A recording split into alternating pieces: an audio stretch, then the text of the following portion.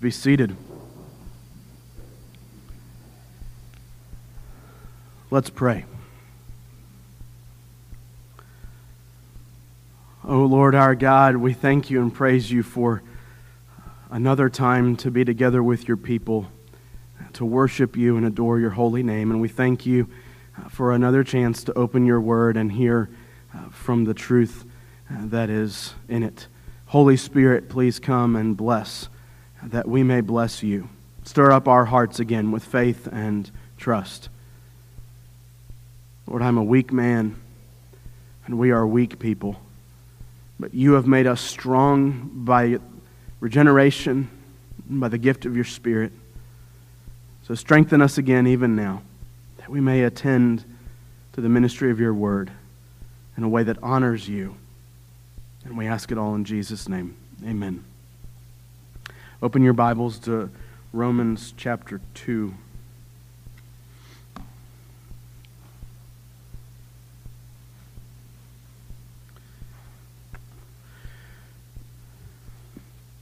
Our text is Romans chapter 2, verses 4 and 5. Hear the word of the Lord.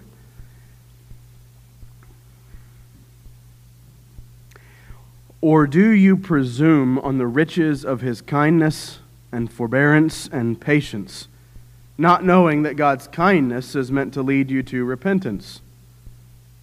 But because of your hard and impenitent heart, you are storing up wrath for yourself on the day of wrath, when God's righteous judgment will be revealed. Amen. So far, the reading and hearing of God's holy word, may He add His blessing to it. I was thinking about it. I was going to say 3 weeks. It's been 4 weeks since we've been in Romans. And taking it in these small chunks, it can be easy, not just for you, but even for me to get lost where we are. It's been a while since we've been here. We're in a section of Romans that runs from chapter 1, verse 18 through the middle of chapter 3. And it all sort of sprang up from verse 17 of chapter 1, and if you just flip your page back, you can see it there, where Paul wrote, as he talks about the gospel, and he's not ashamed of the gospel, verse 17 of chapter 1, for in the gospel the righteousness of God is revealed from faith for faith. As it is written, the righteous shall live by faith. Paul, in this section that begins in 1:18, is seeking to convince anyone and everyone that they have no righteousness to present to God, and that they need a righteousness from somewhere else. He wants us to know that we need the grace of God if we have any hope of life at all. And you'll remember, we've said it several times now through this section, Paul has in his mind this truth that slight views of sin never lead to a fervent appreciation of grace. If we don't understand how desperate we are, how certainly destined for death we are, then the gospel will mean nothing. And the grace of God will fall to the side. We worked our way through chapter 1, verse 18 through the end to 32. And in those paragraphs, Paul addressed the blatantly ungodly people in the world. He condemned their sinful practices and explained how God's judgment came upon them by the Lord giving them over to those wicked lusts of their hearts. They wanted to move away from God, and so God's judgment upon them was, okay, go on your way. It really culminated there at the end of chapter 1 in verse 32. Though they know God's righteous decree, that those who practice such things deserve to die, they not only do them, but give approval to those who practice them. And we looked at that section and saw how even those sins have roots in our own hearts. But a shift occurred here at the beginning of chapter 2. Paul, in 2 verse 1, turns his attention to religious people. Those who were or are ethnic Jews, those to whom the Lord came first in the course of time. All we mean by that is that that the Lord sought out Israel as his own particular people in the Old Testament, and so the gospel came to them first before it came to the Greeks and the Gentiles. But there's a characteristic about them that developed over time, so that we might say that the Jews that are being addressed here in chapter 2 are those same people who, when verses 18 through 32 of chapter 1 were being read out loud or read by them, they had their noses upturned at these wicked people, yes, these worldly people that delved into all sorts of lusts and sexual immorality. But Paul jumps in here at the beginning of chapter 2 and explains that God shows no partiality even with the Jews. You have no excuse, he says in 2 verse 1. And he shows them that their judgmentalism against those people is really just turning back on them and judging their own hearts for the same things. Maybe not committed to the same degree, but still present in their hearts as they presume upon the kindness of God.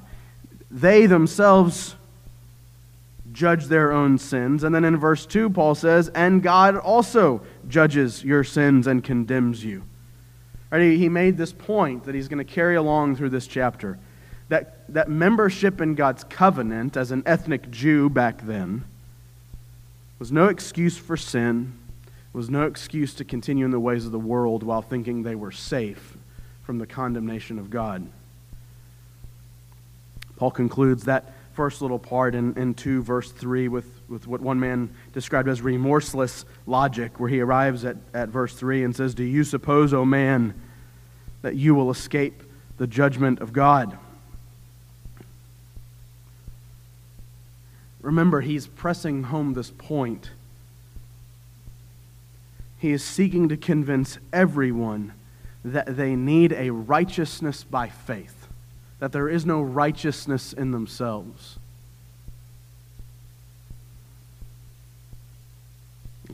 If your Bible's open, I hope it is, you can just flip over probably one page to chapter 3. I want you to see where we're headed. I want you to see the momentum of Paul's argument. We still have quite a while to go. In my Bible, there's a heading after 3 verse 20. And in verse 22 of chapter 3, Paul speaks of this righteousness. It's the righteousness of God through faith in Jesus Christ for all who believe. And this is where he drives home the point that he's making in the current section we're in. For there is no distinction. Verse 23 that most of us know off the top of our heads. All have sinned and fall short of the glory of God and are justified by his grace as a gift through the redemption that is in Christ Jesus. That is where he's trying to move us even now. He is trying to convince each and every one of us that we are hopelessly destined for death apart from the work of the Lord Jesus Christ, apart from faith and trust in him, apart from the Holy Spirit going to work in our hearts and drawing us to the Lord. And so we arrive at verses 4 and 5 here in chapter 2. And John Calvin was the first one that I read that made this suggestion, that verses 4 and 5 are Paul's way of responding to a hypothetical argument from a hypothetical opponent. So he imagines an objection that someone would raise at what he said so far in chapter 2. And verses 4 and 5 are his response to this, if you will, imaginary objection, but still very real in our hearts, I think we will see. The opponent, Paul imagines, may have said something like, Paul, listen, slow down. You misunderstand. We are good, moral Jews. The best there have ever been. The Lord loves us, and He's come to us. He came to Abraham and Moses and the other patriarchs, and He drew us into a family, a covenant family, to be a part of His kingdom. And though we may sin, yes, you say, will we escape the judgment of God? This hypothetical opponent says, God's kindness and patience will far outlast our sin. To this hypothetical, maybe anticipated argument, Paul responds with verses 4 and 5. And for all of us as we work through this text, the questions loom. Have you come to grips with what your sin deserves? Have you come to grips with your need of the mercy of God? Have you come to grips with the reality that the mercy of God is found only in the Lord Jesus Christ, not in anything you do, not in anything you are or try to be, but only in our Lord Jesus? Essentially, Paul has two charges that he levels against such a person arguing with him. One in verse 4 and the second in verse 5. He says to them, living like this in the first place, in verse 4, you are slighting the goodness of God. And in verse 5, you are provoking the wrath of God. Those 2 points are from Matthew Henry, actually. Paul charges them with slighting the goodness of God and provoking his wrath. And before we get into these, I just want to encourage you again. We've said similar things to this as we've worked our way through these sections. Please continue to humble yourself before God's Word. As Paul presses on his mission to expose the hypocrisy of the religious and outwardly moral Jew, see to your own heart, friends. Any goodness that has been worked in you is the result of God's kindness and forbearance and patience. You need a righteousness outside of yourself just as much as anyone. That's Paul's goal, is to convince you of that. So let's take a look. Look at verse 4 again.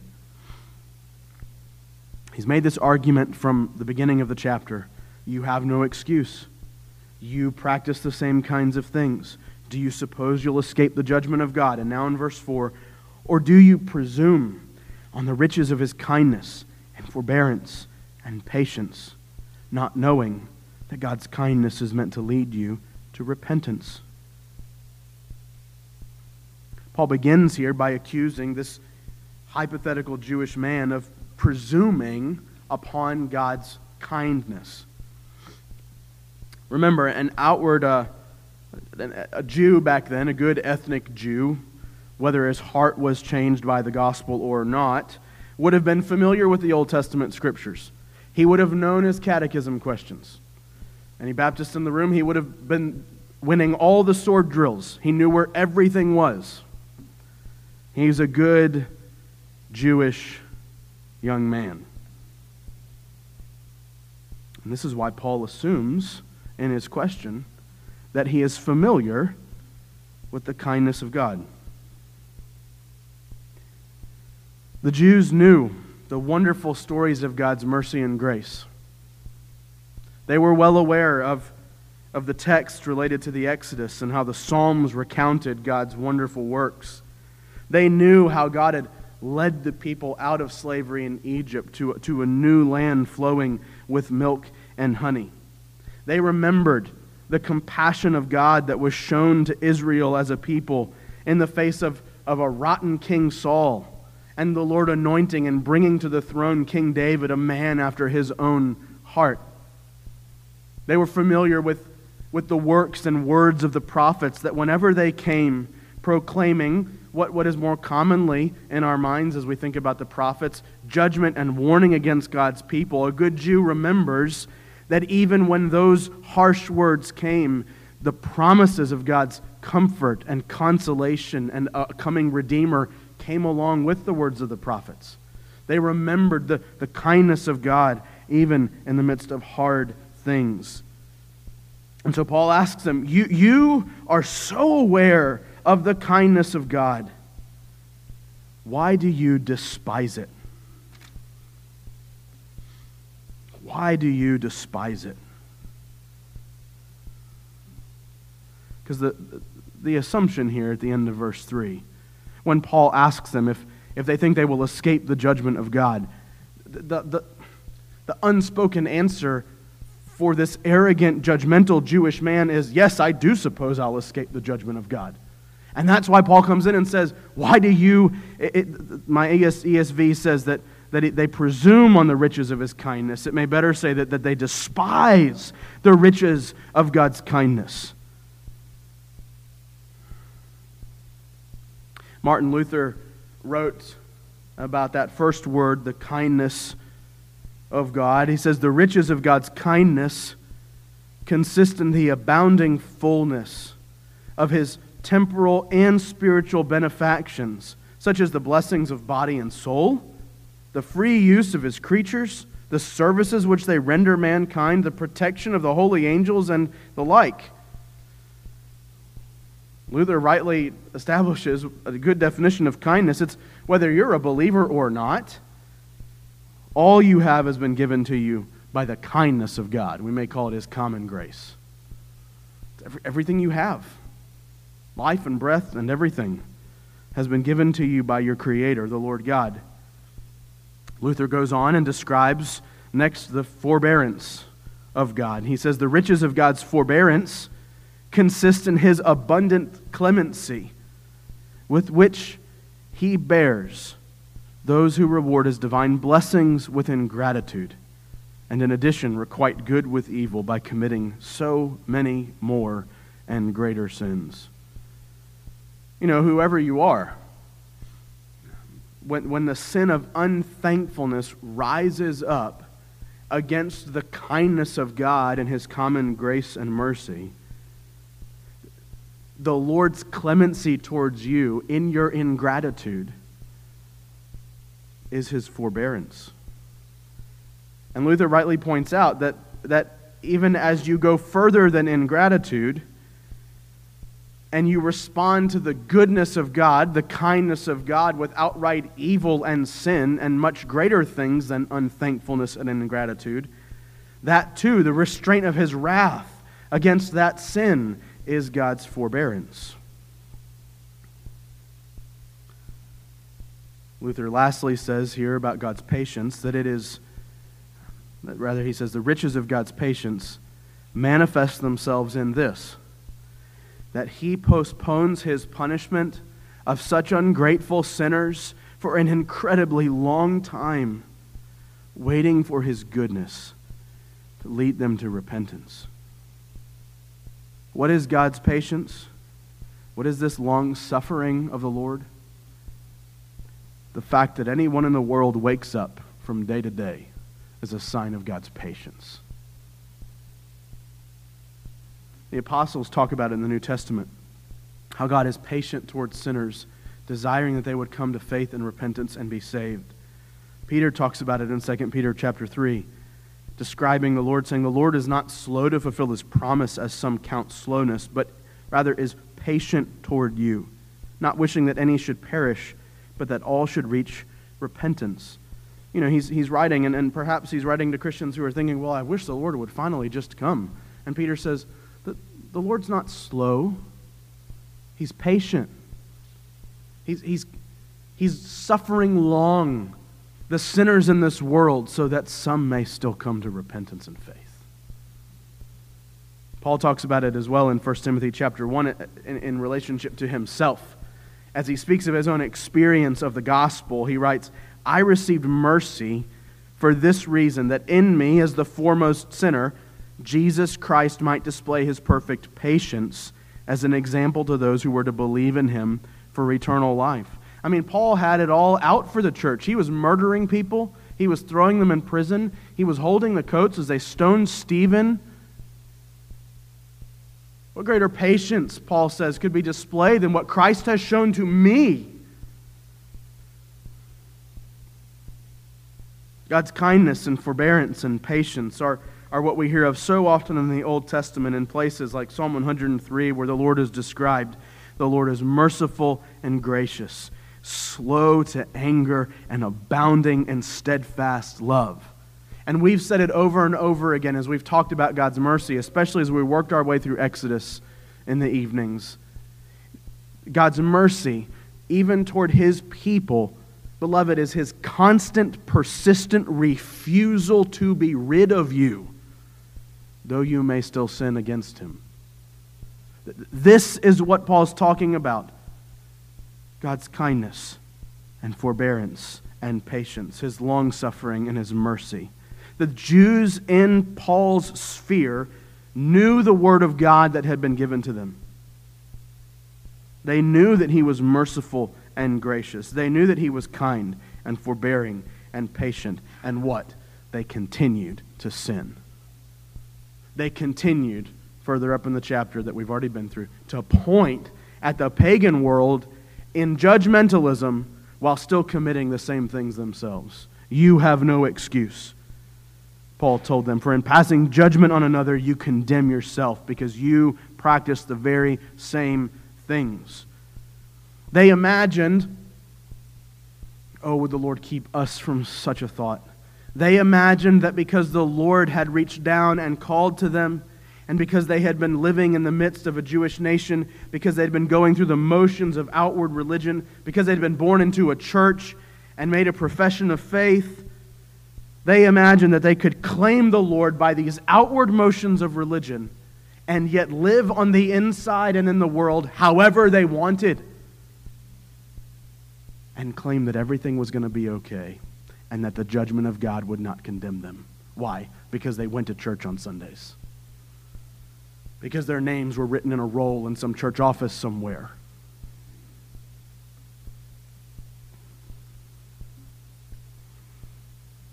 No matter if you are a first century Jew, none of us are, or if you're a 21st century Christian who presumes on the kindness of God, Paul says what this shows is that you misunderstand the intention of God's kindness and patience. God's patience is not so that we can sin as much as we want before we die. That's not why He's patient with you. God is kind and patient towards you. Do you see? He asks, don't you know that God's kindness is meant to lead you to repentance?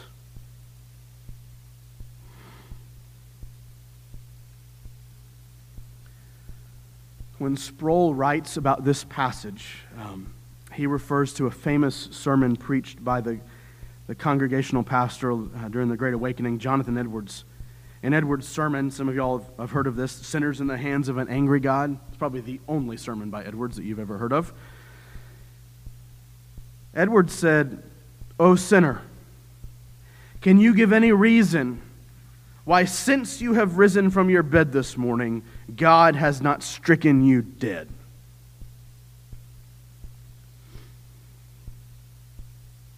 Sproul goes on to write, what Edwards was getting at is this. If you consider honestly the rebelliousness that you have practiced since you got out of your bed this morning, can you give a rational explanation for why God has withheld judgment from you? Sproul goes on, if you are thinking that the reason is because God is kind and merciful, you are correct. But some people are perpetually angry with God, feeling that He has not treated them fairly. And Sproul asks, what is it that God owes us?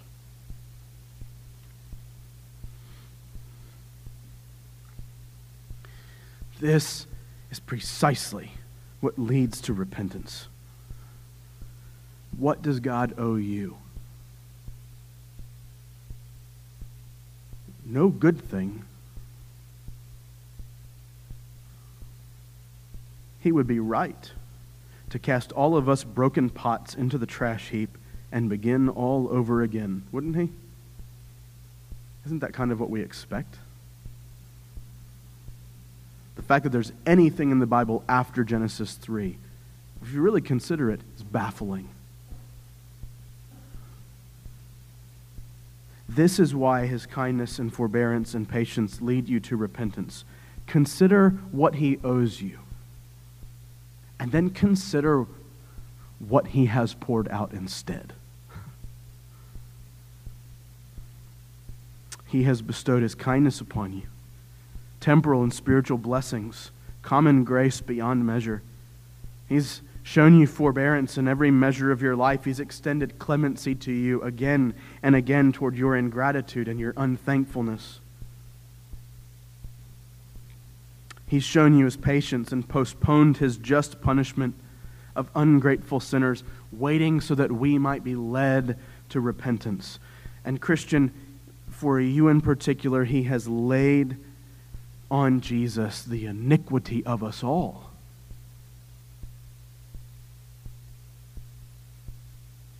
It is here at the end of this first charge that Paul beckons us. Won't you consider where you have presumed upon God's kindness and repent?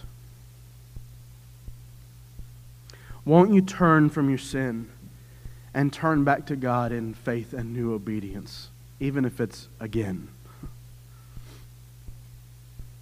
Won't you turn to him in love and thankfulness for all the mercy that he has extended to you, not just in the common grace of his kindness, but especially in the person and work of our Lord Jesus Christ? What does God owe any of us? But see what he has given. The righteousness of God through faith in Jesus Christ for all who believe. All have sinned and fall short of the glory of God, and are justified by his grace as a gift through the redemption that is in Christ Jesus. How dare we presume upon his kindness and lean into our sin? But what happens? What happens if we don't follow God into repentance? What happens if we continue to spurn his kindness? Several commentators consider Romans 2 verse 5 one of the most terrifying verses in all of the New Testament writings. Look at it. But because of your hard and impenitent heart, you are storing up wrath for yourself on the day of wrath when God's righteous judgment will be revealed. This is the person who knows of God's kindness. They've experienced his forbearance and his patience. They've been told of their need to turn from sin and back to the Lord, and yet they continue to despise his kindness. And in so doing, this second charge is leveled. They have provoked the wrath of God. Luther again helps us understand what this hard and impenitent heart is. He says a hardened heart is a heart that despises God's kindness, that despises God's forbearance, that despises God's patience. It receives innumerable blessings, and yet it commits countless sins and never thinks of mending its evil ways. And as a result, Paul says, it stores up wrath. Consider this, friends, that God's patience does not endure forever. Have you thought of this? There will come a day when God will judge sinners for their transgressions. It's the wrath that he talks about in verse 18 of the previous chapter. The wrath of God is revealed from heaven against all ungodliness and unrighteousness of men who by their unrighteousness suppress the truth. And the rest of chapter 1, as we've already seen, is an expansion of that temporal judgment. But there is an eternal judgment coming when the wrath of God will be fully revealed against all ungodliness and unrighteousness of men. And God will be vindicated, and Christ will rule and reign, and every knee will bow before him. On that day, we praise the Lord, all who have trusted in Christ by faith are safe and secure because our judgment has fallen on him. But for those who have refused to turn from sin and toward Christ, they will suffer the wrath of God against their sin. That's why Paul says such a person who refuses, with all the benefits of being an ethnic Jew, with all the benefits of being in the midst of the ordinances of God's grace and worship, They've been attending church. They've been in communicants classes. They've been in Sunday school. They've been in prayer meetings. They made a profession of faith. And yet they live like the world, and they turn away from God, expecting that He will still save them from wrath. And because of all this presumption, Paul says, no. In fact, you are storing up wrath.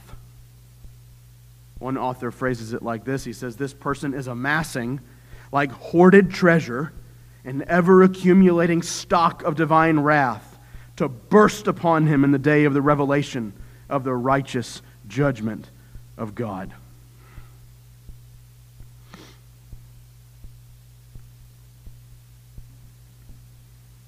Zoom out a little bit with me.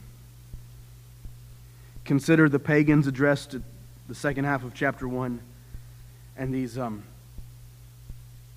religious, moral people addressed in chapter 2. The pagan will be condemned because he has denied the truth of God that's revealed in creation and in his own conscience. He's become an idolater, a sexual deviant, a plague upon humanity as a result of his denial of the Lord God. But the situation of the judgmental, moral-appearing religious person is much more serious. For those who know the kindness and patience of God, because of it constantly being declared to them, and yet they have rejected the call to repentance that those declarations are. For such a person, a surprising, admittedly to them, a surprising and serious end await. You are storing up wrath for yourself on the day of wrath when God's righteous judgment will be revealed. Friends sitting here in our Presbyterian sanctuary, being good evening worship goers, we need to be diligent to see that we are not among the latter group. The Lord, by His kindness, has shown us that we can turn to Him in repentance and faith. Won't you believe afresh tonight that unlike God's patience towards sin, His mercy endures forever? That He constantly, persistently refuses to be rid of those who come to Him in faith believing. Won't you look to the Lord Jesus, who revealed God's mercy to you by bearing all the wrath that you have stored up for yourself? By faith in Him, you need not bear it in that day of judgment. Christ has borne it for you. Won't you trust the Lord tonight to receive all who come to Him in faith and repentance? Won't you be comforted by God's kindness and forbearance and patience? Do you see how good He has been to us?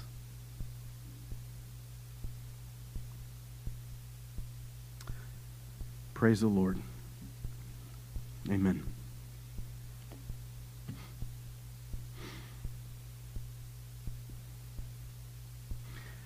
Father, for the sake of your Son, send the Holy Spirit to write the truth of your word upon our hearts, that we may not sin against you. Forgive us, Lord, where we have presumed upon your kindness.